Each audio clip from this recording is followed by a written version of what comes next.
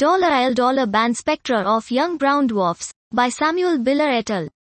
We present AL band 2.98 3.96 spectroscopic study of 8 young L dwarfs with spectral types ranging from L2 to L7.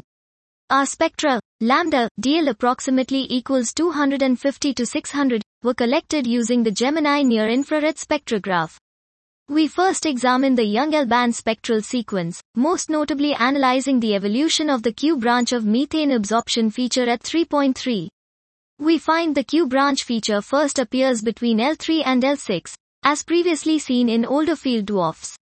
Secondly, we analyze how well various atmospheric models reproduce the L band and published near IR 0.7-2.5 spectra of our objects by fitting 5 different grids of model spectra to the data. Best fit parameters for the combined near IR and L band data are compared to best fit parameters for just the near IR data, isolating the impact that the addition of the L band has on the results. This addition notably causes a approximately 100K drop in the best fit effective temperature.